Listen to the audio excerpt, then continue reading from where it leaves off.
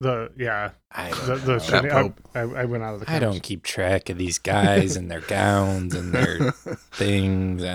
It's just so we're not going to start a spin-off podcast about popes. I mean, Pope I'm Tracker. in if you really want to do it.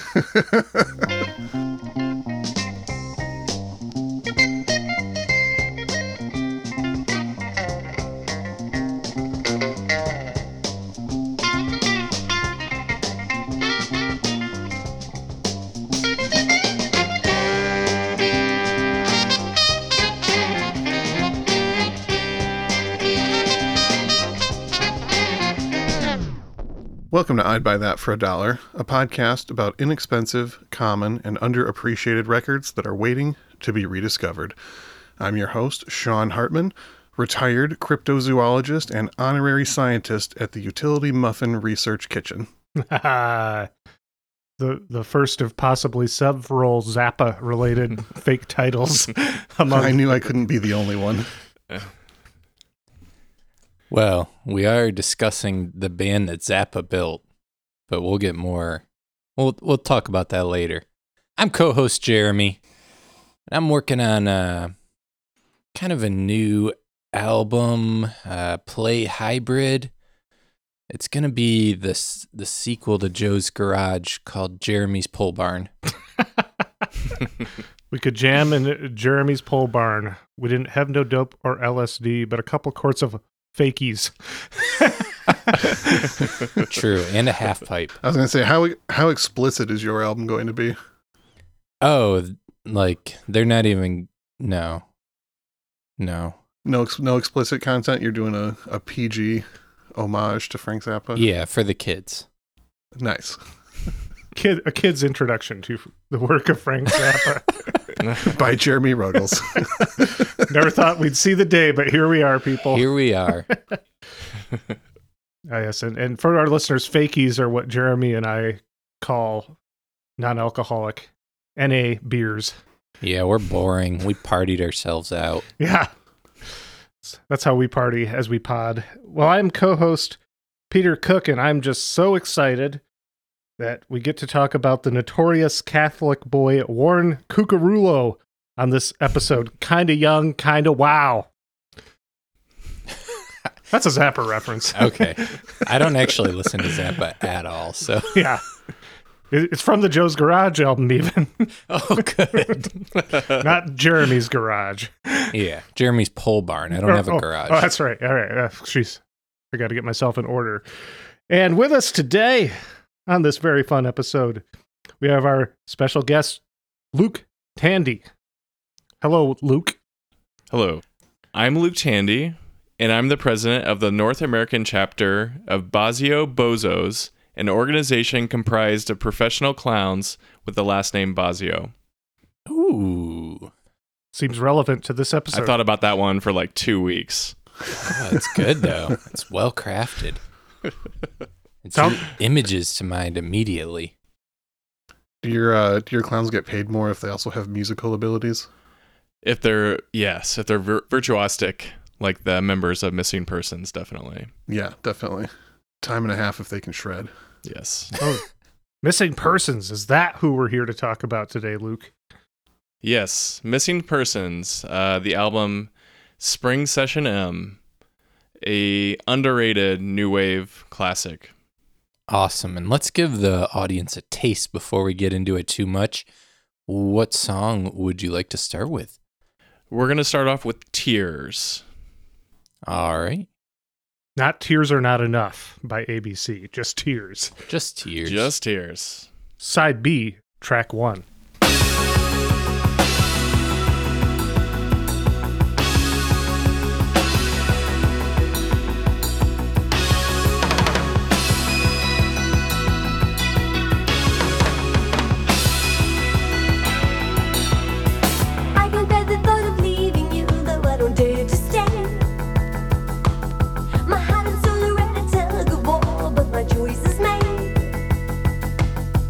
Left with emptiness, no second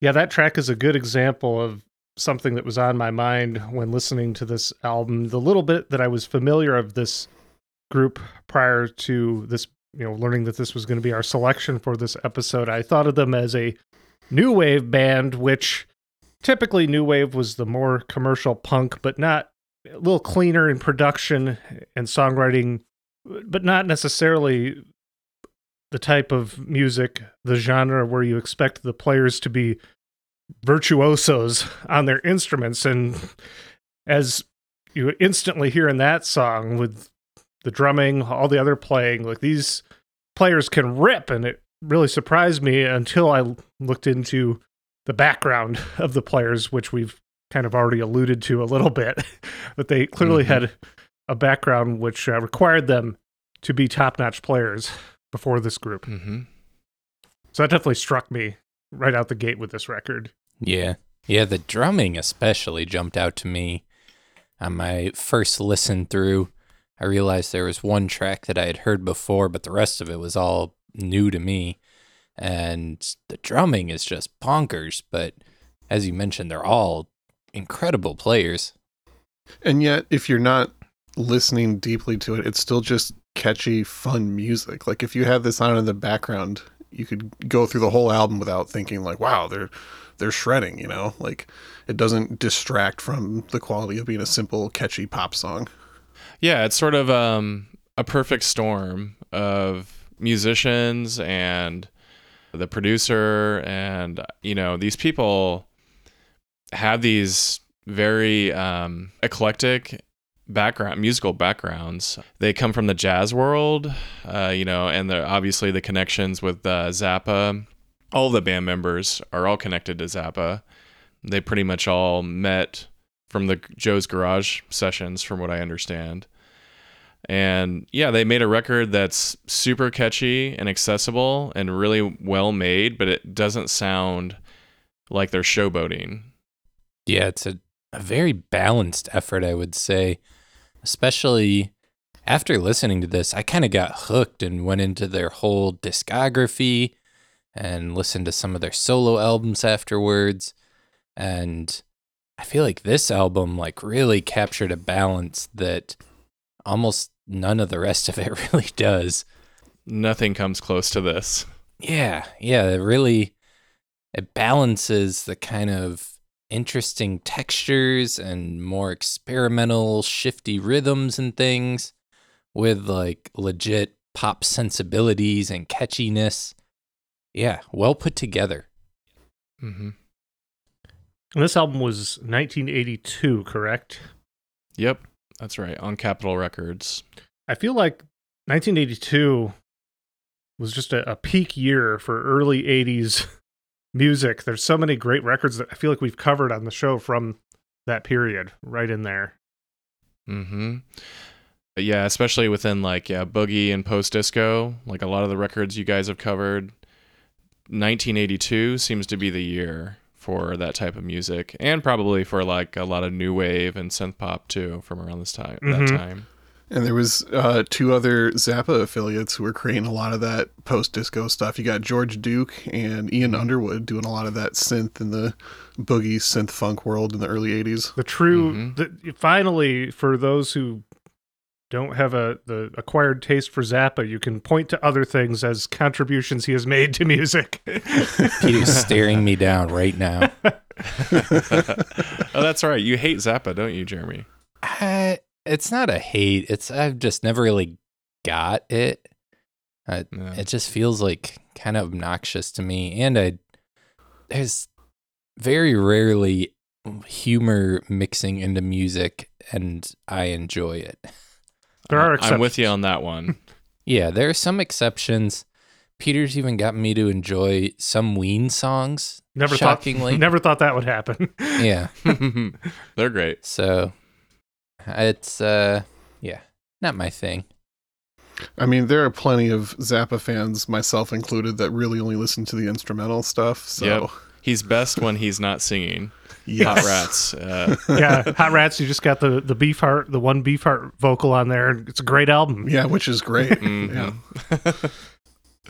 What inspired you to pick this album out of your entire collection of albums. Do we even cover that? Do we really say who you are? We didn't really yeah. You can say a little bit more about yourself now if you'd like, Luke. Sure. Well, I'm actually what I do is I'm the owner of Skeleton Dust Records. It's a record store in Dayton, Ohio. So yeah, that's my day job when I'm not doing the Bazio Bozos Club.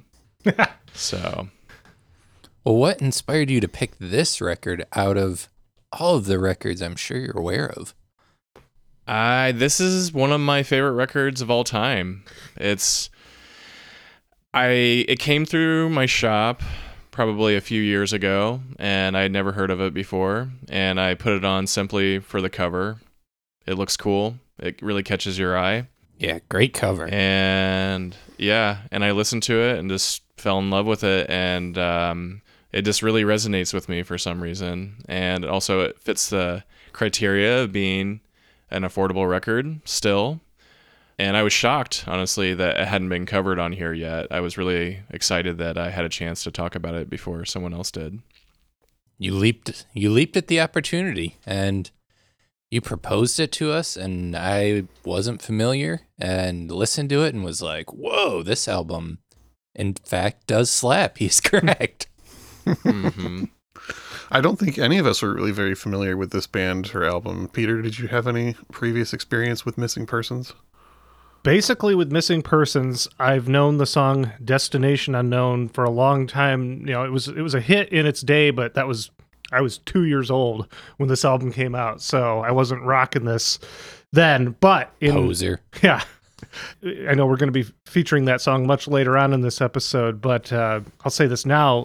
In 1996, the Smashing Pumpkins covered that song when they released the B-sides, I should say the singles with all the B-sides on them to their Melancholy and the Infinite Sadness album. They did that as a box set called The Aeroplane Flies High, and they added a bunch of new wave covers on there. They did The Cars, You're All I've Got Tonight, The Cure, A Night Like This, and a couple others, including Destination Unknown by Missing Persons. So I've known the Smashing Pumpkins version for a long time, and in more recent years, I've heard Missing Persons version. Nice. So that was about the extent of my background with them. Cool. Well, I want to talk a little history, and then we'll rip another track from them. But give you a little background on this. We kind of jumped into little bits here and there, but let's go all the way back. And this is a band. I would say the original members, the original founders, would be Terry Bozzio, Dale Bozzio, and Warren Cucurullo. Warren Cucurullo. Yeah, that name just resonates in my head because of it being said in the Frank Zappa song "Catholic Girls." So that's why I knew his name so well. Mm-hmm. Mm-hmm. Yeah, and they were from all over the U.S. Terry was a Bay Area musician who got scooped up by Zappa in 1975. He was kind of a part of the Bay Area jazz scene, and Zappa heard him and was like, come on the road with me. Then Dale was a drama theater person, aspiring actress, and got called up to be interviewed by Hugh Hefner to join like the Playboy Mansion in LA or something. And she turned that down and stayed in LA though, hoping to pursue a gig in acting, when Zappa heard her and was like, hey, come join my band. So he scoops up Dale. Terry's already there. Then we have Warren Cucurullo, who grew up in Brooklyn, New York, and was obsessed with Zappa. He would go to every Frank Zappa show he could get to. He started befriending people in the band, including Terry, and eventually got to play on stage because he memorized all of the guitar parts to all of Zappa's songs and convinced them to let him come on stage and play. And Zappa was so blown away by the fact that he'd learned these really intricate, difficult parts, and so many of them that he invited him to join the band. So then they're all in Zappa's band, and Dale and Terry end up getting married while in Zappa's band in 1979.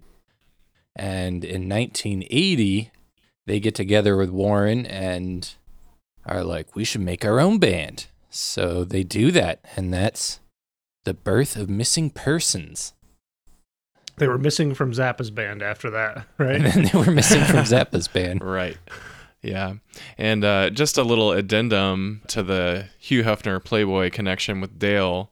She worked at the Playboy Bunny Club in Boston. So I think that's how she was contacted by Hugh Hefner. And from what I understand, too, she had met Zappa when he was on the East Coast. And so I don't know if it was at a show or if he came to the Playboy Bunny Club and had met her. But they apparently knew each other already. And then when she went to LA, that's when she reconnected with him again. Thank you. Filling in some holes there. There you go. Well, let's jump to another song before we get further in their story. What song would you like to feature next? Next, we're going to do a popular one. This is one of the singles. It's called Words. Words. Side B, track 3. Written by Warren Cucurullo.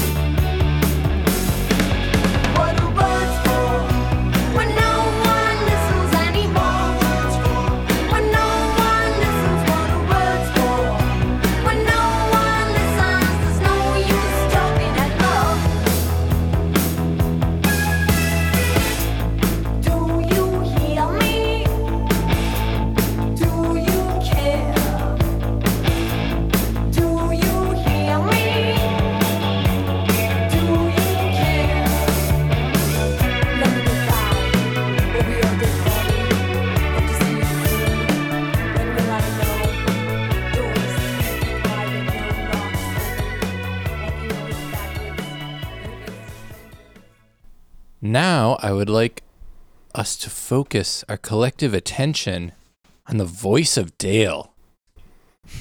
Yes, that is a good idea. We can now focus on that since we've gotten past the fact that these guys can jam. Yeah. Mm-hmm. But she's got such a wild, what's that? There's a word I want. Flamboyant, you know? Singular? Flamboyant. Yeah. Idiosyncratic. That's the word I think I want. I don't know. It's just magnetic to me. It pulls you right in. I find it very engaging. Yeah.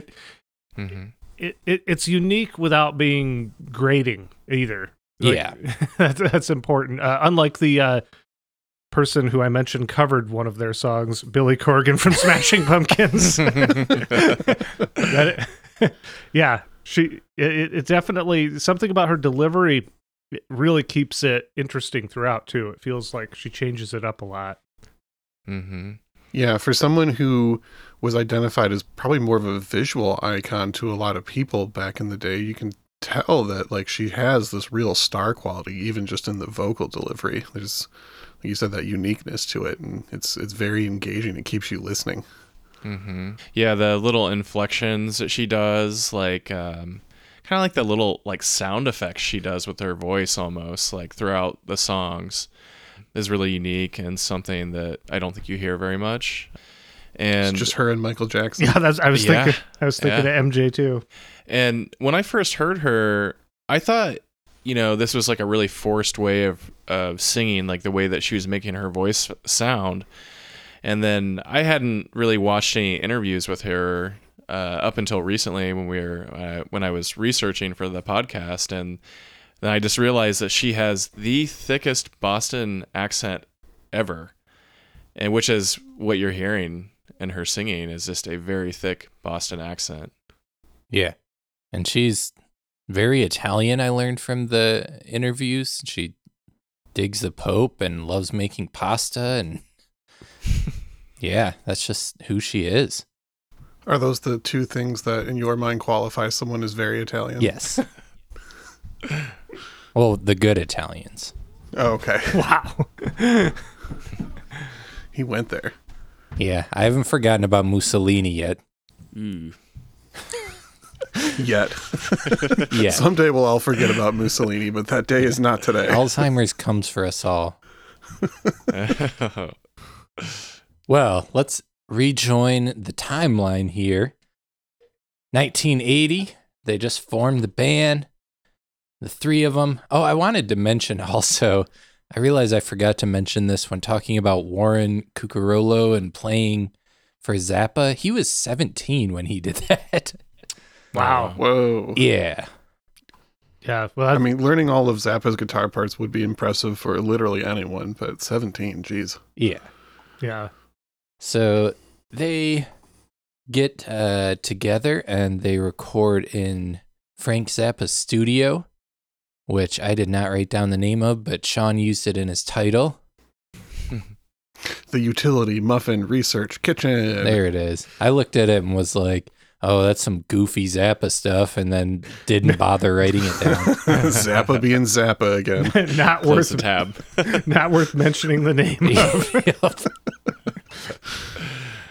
But they recorded there an EP called Missing Persons, and they sold 7,000 copies of it, just DIY style, playing shows around LA, building up some buzz. And that led to them being signed by Capitol Records in 1982. And that's when they added officially to their lineup keyboardist Chuck Wilde, who would go on to work with Zappa, but I believe hadn't yet before then. This is a gateway from or to Frank Zappa. Yeah. And would also go on to work with Michael Jackson and Paula Abdul.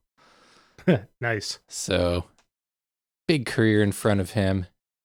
And then they also added bassist Patrick O'Hearn, who also came from the San Francisco jazz scene, like Terry Bozzio, and then he was grabbed up by Zappa as well from that scene. So, Just snatched right up into the clutches. Yeah.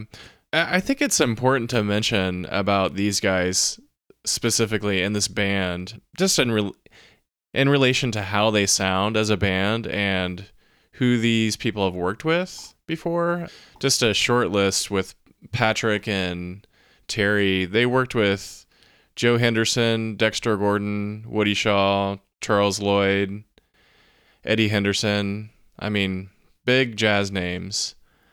And so I think it's just, you probably don't really encounter that a whole lot in, I guess what I'm trying to get at is their diverse backgrounds that they have. And I think you really hear that in how good the music is.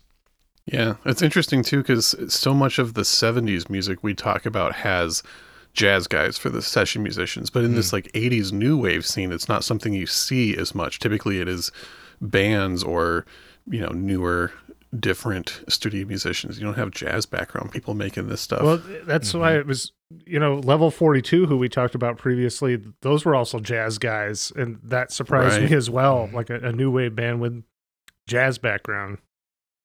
Mm-hmm. I suppose that goes the same for New Shoes to an extent. Weren't they also jazz background?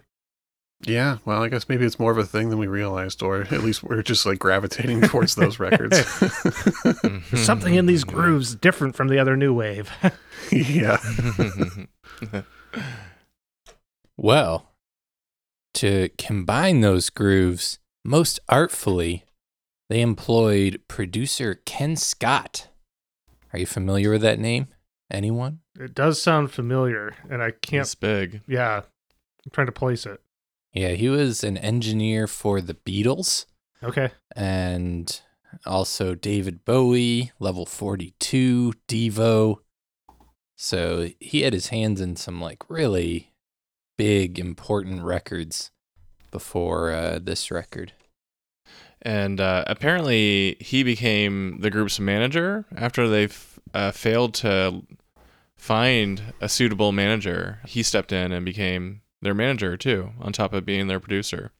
Wow, he produced a lot of Bowie stuff, like Ziggy Stardust, Hunky Dory, Aladdin Sane, all the classics, dang. Yeah, he did stuff with Pink Floyd too. And I guess he's kind of credited for championing like jazz rock and fusion. He worked with Mahavishnu Orchestra too. Mm-hmm. And so he seemed to play a big role in making that stuff really popular. Interesting. That's funny. I feel like, when I hear people producing Bowie, it's usually Tony Visconti that people talk about. Mm-hmm. And we're here to hype Ken Scott. The most underappreciated Bowie producer. Well, this is their debut album, if we didn't make that clear yet. Spring Session M, which is an anagram of missing persons. And this record was certified gold. It peaked at number 17 on the Billboard charts. And also ended up being, they made some music videos that were pretty big in early MTV. Yeah. This is right at the beginning of MTV. Yeah. And as you mentioned, Dale has that like star quality, and she had all these crazy outfits and makeup and stuff she would do. And yeah, they had a look, and MTV dug it. Mm-hmm. Apparently Dale made a lot of her clothes too. There's kind of an iconic plexiglass bra that you see her in a lot of photos and live footage. And she made that apparently herself. And has made like a bubble wrap tuxedo that she wears too. So pretty neat that she was making her own outfits as well. Yeah, I saw in doing research that a lot of internet people have tried to link Lady Gaga to her from like a stylistic point of view. And they have like these pictures of them wearing like similar outfits. And Dale didn't help by putting out an album called The Original Lady Gaga in 2007. Wow. I feel like Lady Gaga is always the target of those who came before her and probably inspired her. Madonna, I know that when Madonna would perform Express Yourself, she would sometimes just segue it into Born This Way by Lady Gaga, which sounds very similar. It didn't feel so much as like a tribute. It felt more like, hey, a call out. Yeah, a call out. Yeah. So this record was pretty big, which is why you'll be able to find it out there in the bins, hopefully. And led into their second album, 1984's Rhyme and Reason, which was kind of a commercial flop. And a lot of people said it was an experimental record, and I would say it's more experimental than this, but it's still like a new wave pop record. I expected it to be like zanier, I guess, having them all come from Zappa land. Yeah. I think when people say it's more experimental, just mean that the songwriting is not as good as Spring Session M, and the songs aren't as catchy, really, in my opinion, anyway. I actually just bought a copy of Rhyme and Reason yesterday.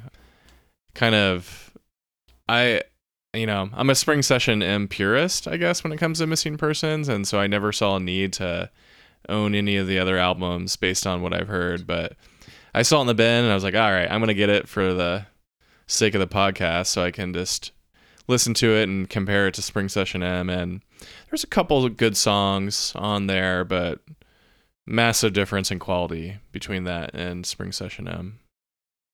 Yeah, there were a few songs I liked in there, but this is kind of where it got me thinking about like the balance and how good it is on this album. Is that Rhyme and Reason gets like they're trying to be headier and more experimental, and that didn't work. So in 1986, they followed it up with Color in Your Life, which kind of turned the balance the other direction too far, in my opinion, where it was just very poppy and they kind of smoothed off all the like interesting edges to it. I don't know. Have you heard that one yet? I maybe have heard that one. I did not do any research on it for the podcast. It's fine. You don't, unless you're a Missing Persons like head, like you're into all of it. It sounds like they've had the same trajectory as Weezer. The Blue Album, good, balance of, the distorted post-grunge pop stuff, and then Pinkerton's even more raw and kind of experimental, but didn't sell very well. And so then they came back with the Green Album, which is just kind of bland, uninspired pop songs. Yeah, you're not wrong, I guess. Mm-hmm. It's just classic Peter to put it into the Weezer frame. How long were you waiting to drop that little nugget on us, Peter? Only when I just heard about their trajectory just now. It just seemed to echo that. But I was trying to think of a comparison. And surprise, Weezer's the first thing that came to mind. I'm shocked. So Missing Persons lost Chuck Wild, the keyboard. Well, they didn't lose him. He left the band before 1986's Color in Your Life. So they were down a synth player, and there's kind of like almost a hair metal element that comes in that's filling in a lot of the like synth areas in the mixes. So I don't know. That one didn't grab me as much. Mm-hmm. But it did make it to 86 on the Billboard chart and kind of start to bring them back into, mainstream success. Just like Weezer in the Green Album. Yes. Mm-hmm. Unlike My God, Weezer. it goes deeper than we thought. Unlike Weezer, though, during this tour, Terry and Dale's marriage began to fall apart, and that resulted in the tour ending and the band ending. That was it. And that was it. 3 albums. And then they came back and did some surprisingly straightforward covers with Weird Al. Kind of resurrected their career a little bit, right? No. Oh, damn. No, not on that Weezer path. No Toto covers with Okay. Weird Al in the video. Yeah. That's right. Yeah, that's where it ends. All right, we tried. Well, Dale did do an album of covers in 2020, so Okay, was Weird Al no on it? Weird Al involved, though. Damn. So let's jump to another song before we'll kind of tie the ends on the rest of the band after Missing Persons. But That's kind of their whole story as a band. Which song would you like to play next? Next, we're going to play a little bit of a deeper cut. It ain't none of y'all business, as Dale would say. Side A, track 3.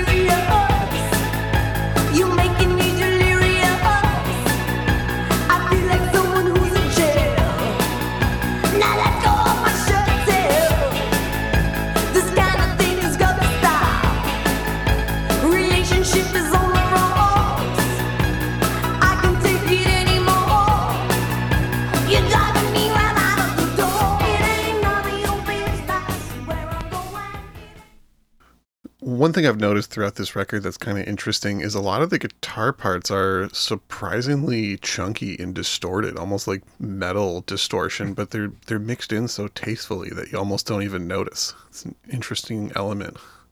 Mm-hmm. Yeah, there's a few that are borderline like fuzzy guitars. Yeah.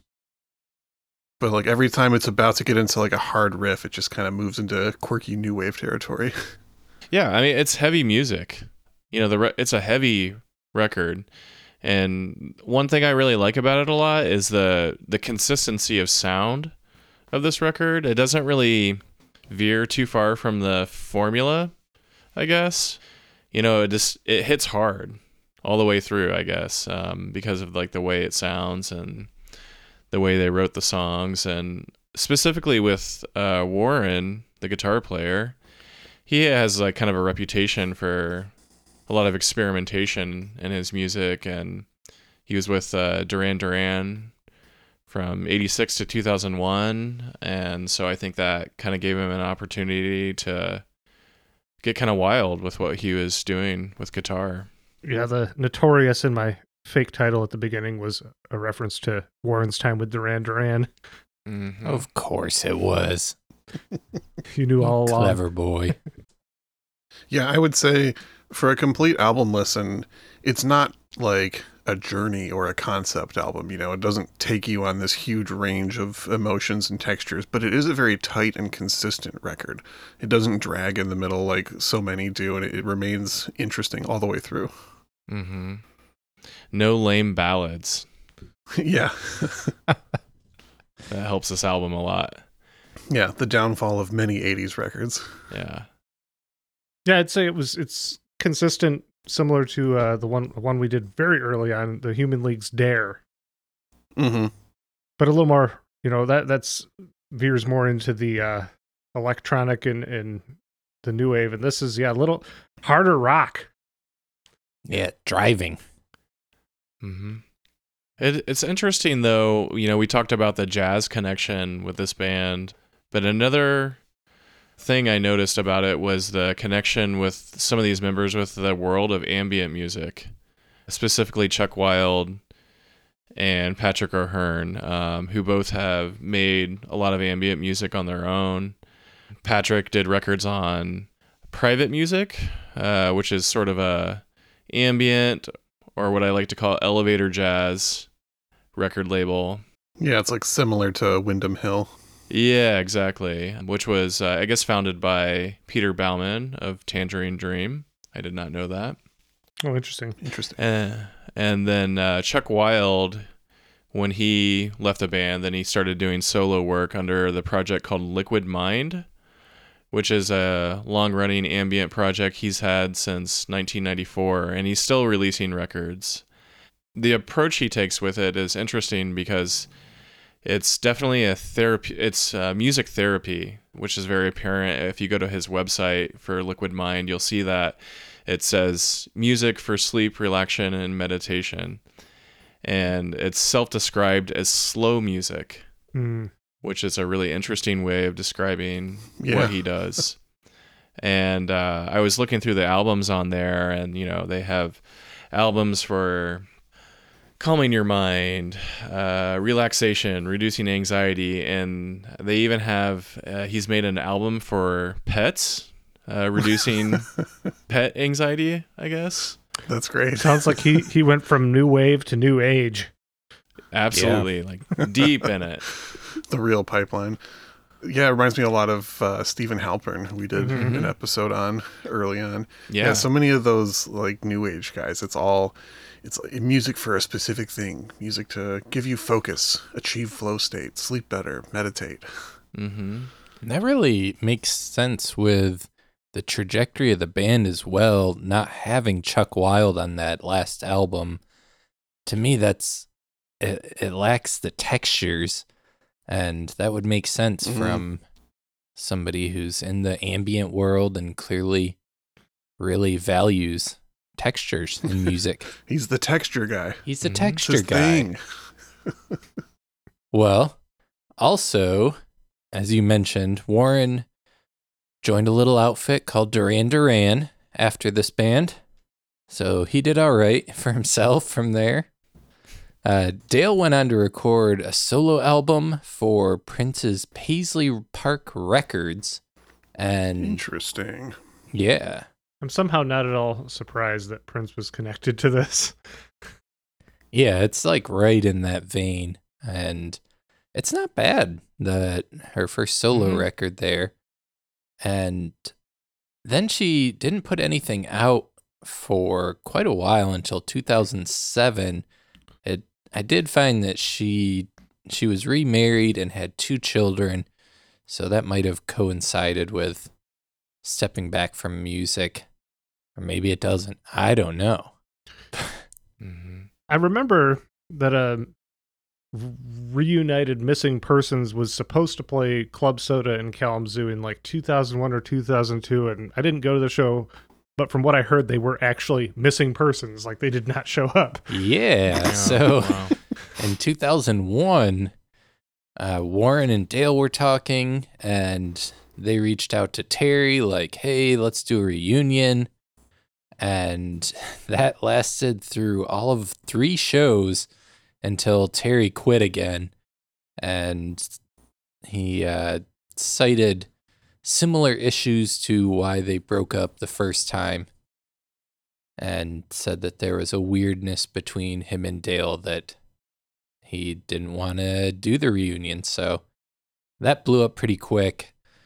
And Warren actually joined her a year later and made it through 3 shows again before Warren left. 3 albums, 3 shows. Yeah. 3 is the magic number.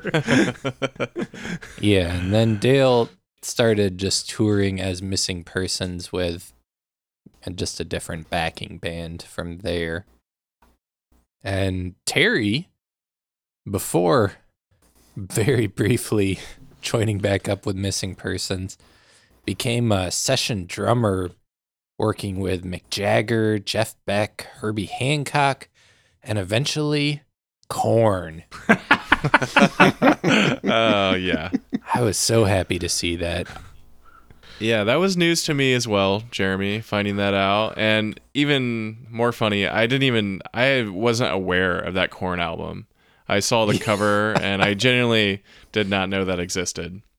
Yeah, I think it said it was their 8th album, which I knew of about 4. Yeah, I think most people's Korn knowledge drops off considerably after Follow the Leader.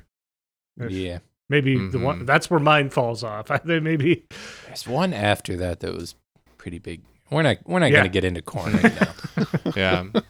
A side note about Terry, too, that I want to mention going back a little bit is apparently he auditioned for Thin Lizzy in the late 70s and did not make it into the band, which is pretty interesting considering his technical abilities as a drummer. I mean, he can basically play anything, but they did not think he was good enough to be in Thin Lizzy. So that's like when Les Claypool auditioned for Metallica, and it was just like, whoa, you got your own. It could be like that. You got your own thing going on here. I don't know if this is gonna fit. Yeah, you don't really jive. Yeah, It's probably more of a feel thing, or maybe even just like a personal, like just not mesh well. Because I don't think Thin Lizzy needs that talented of a drummer. Yeah, that's not really the star of the show. But Missing Persons didn't either, and it worked out for them. So True. Who knows? But that also was a marriage holding that band. Very true. Yeah. So that pretty much ties up all the loose ends. Dale's been putting out solo albums again since 2007, and as I mentioned before, most recently in 2020 with an album of primarily covers. Well, I think that I think we've covered the Missing Persons story. Sean, do you have Peter? Yeah, I call upon you. A question for me? I can't possibly imagine what it could be. Racking my brains. What question is it? Did I give you back that Ramsey Lewis album that you loaned me? I think you did. I did. Okay. All right, good. I think we're done here. Oh, wait, no. Right, cool. Hold on. Do you have any recommended similar albums to this Missing Persons LP? You know what? I do. Okay. So you've listened to the Missing Persons. You want to find similar bands, possibly ones in the dollar bin. If your favorite elements of this record were the quirky, positive new wave vibes and the weird vocals, and you thought, man, if only the vocals were more grating and this band was twice as happy, then you should listen to Altered Images, Pinky Blue from 1982. All right.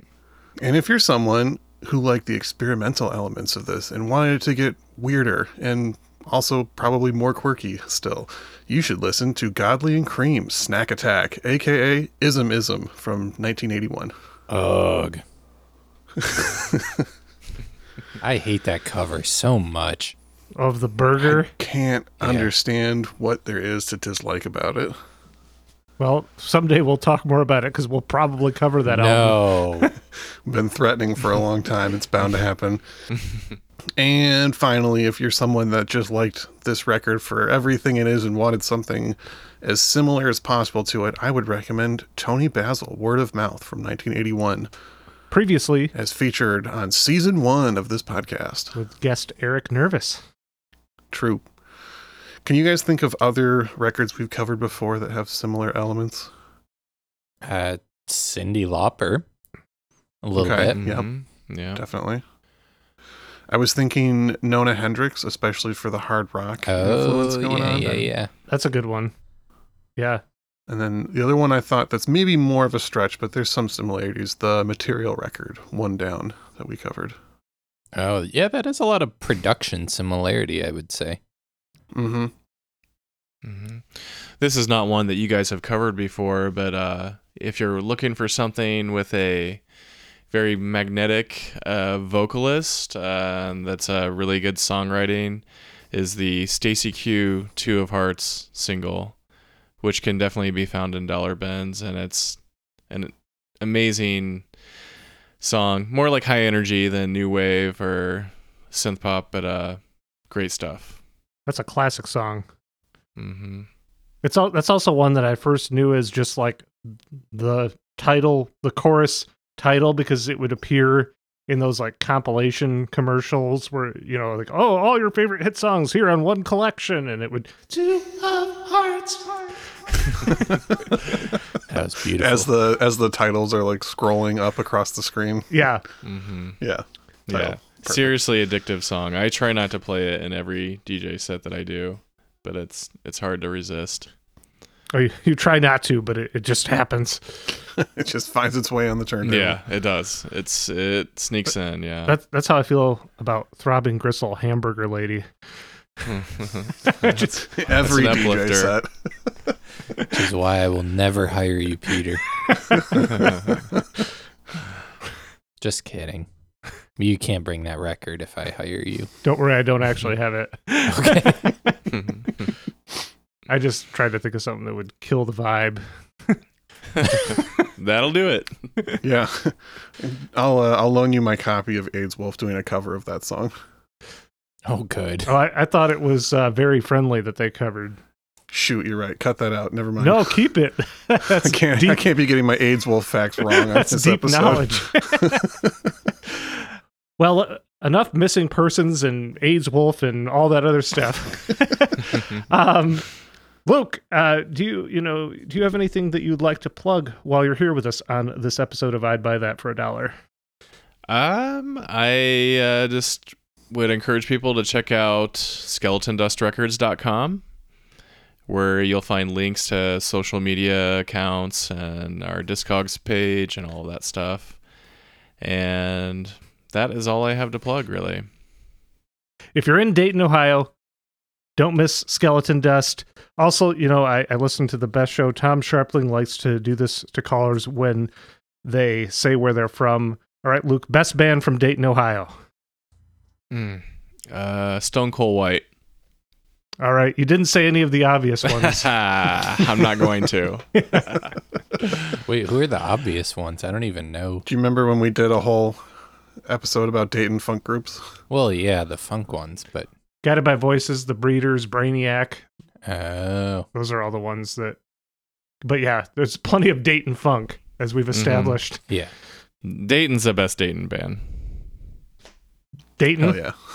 Yep. All right, well... What is That's a lesser known boogie funk group for anyone. They're not going to be appearing on this podcast, I don't think. No, it's not like crazy expensive, but it's just outside of our range. But if you find a Dayton record out there, grab it. It's really good. Yep, they're always good. Yep.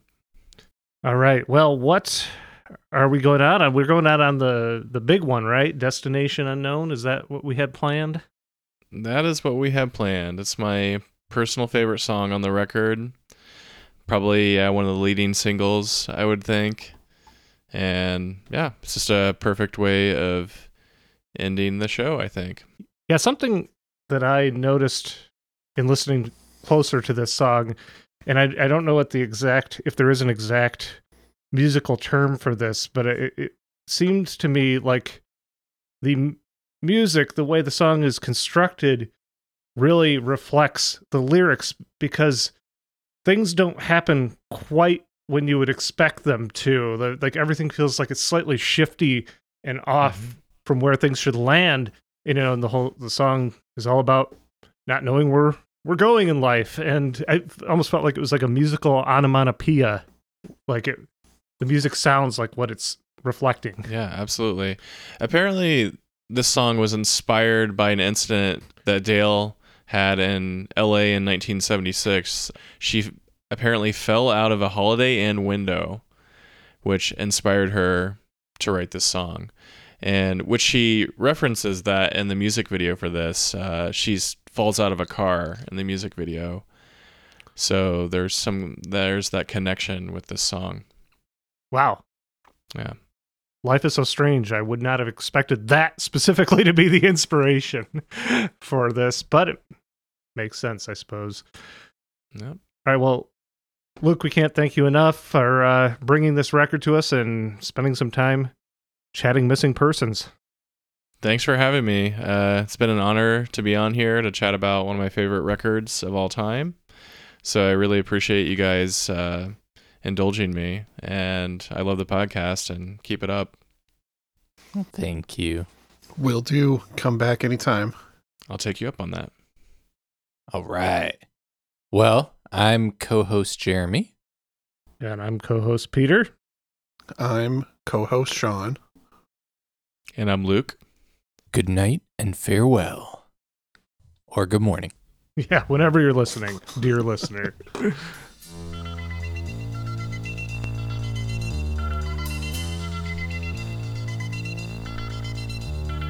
Life is so strange when you don't know how can you tell where you're